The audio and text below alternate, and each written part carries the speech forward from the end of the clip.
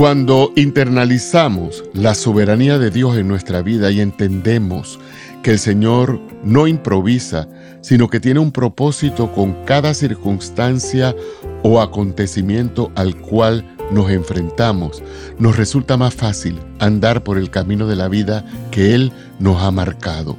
Ese camino será a veces sereno y otras veces tormentoso, pero transitándolo con Dios siempre será de crecimiento y de bendición. Escucha lo que nos dice la Biblia en Proverbios 4:18.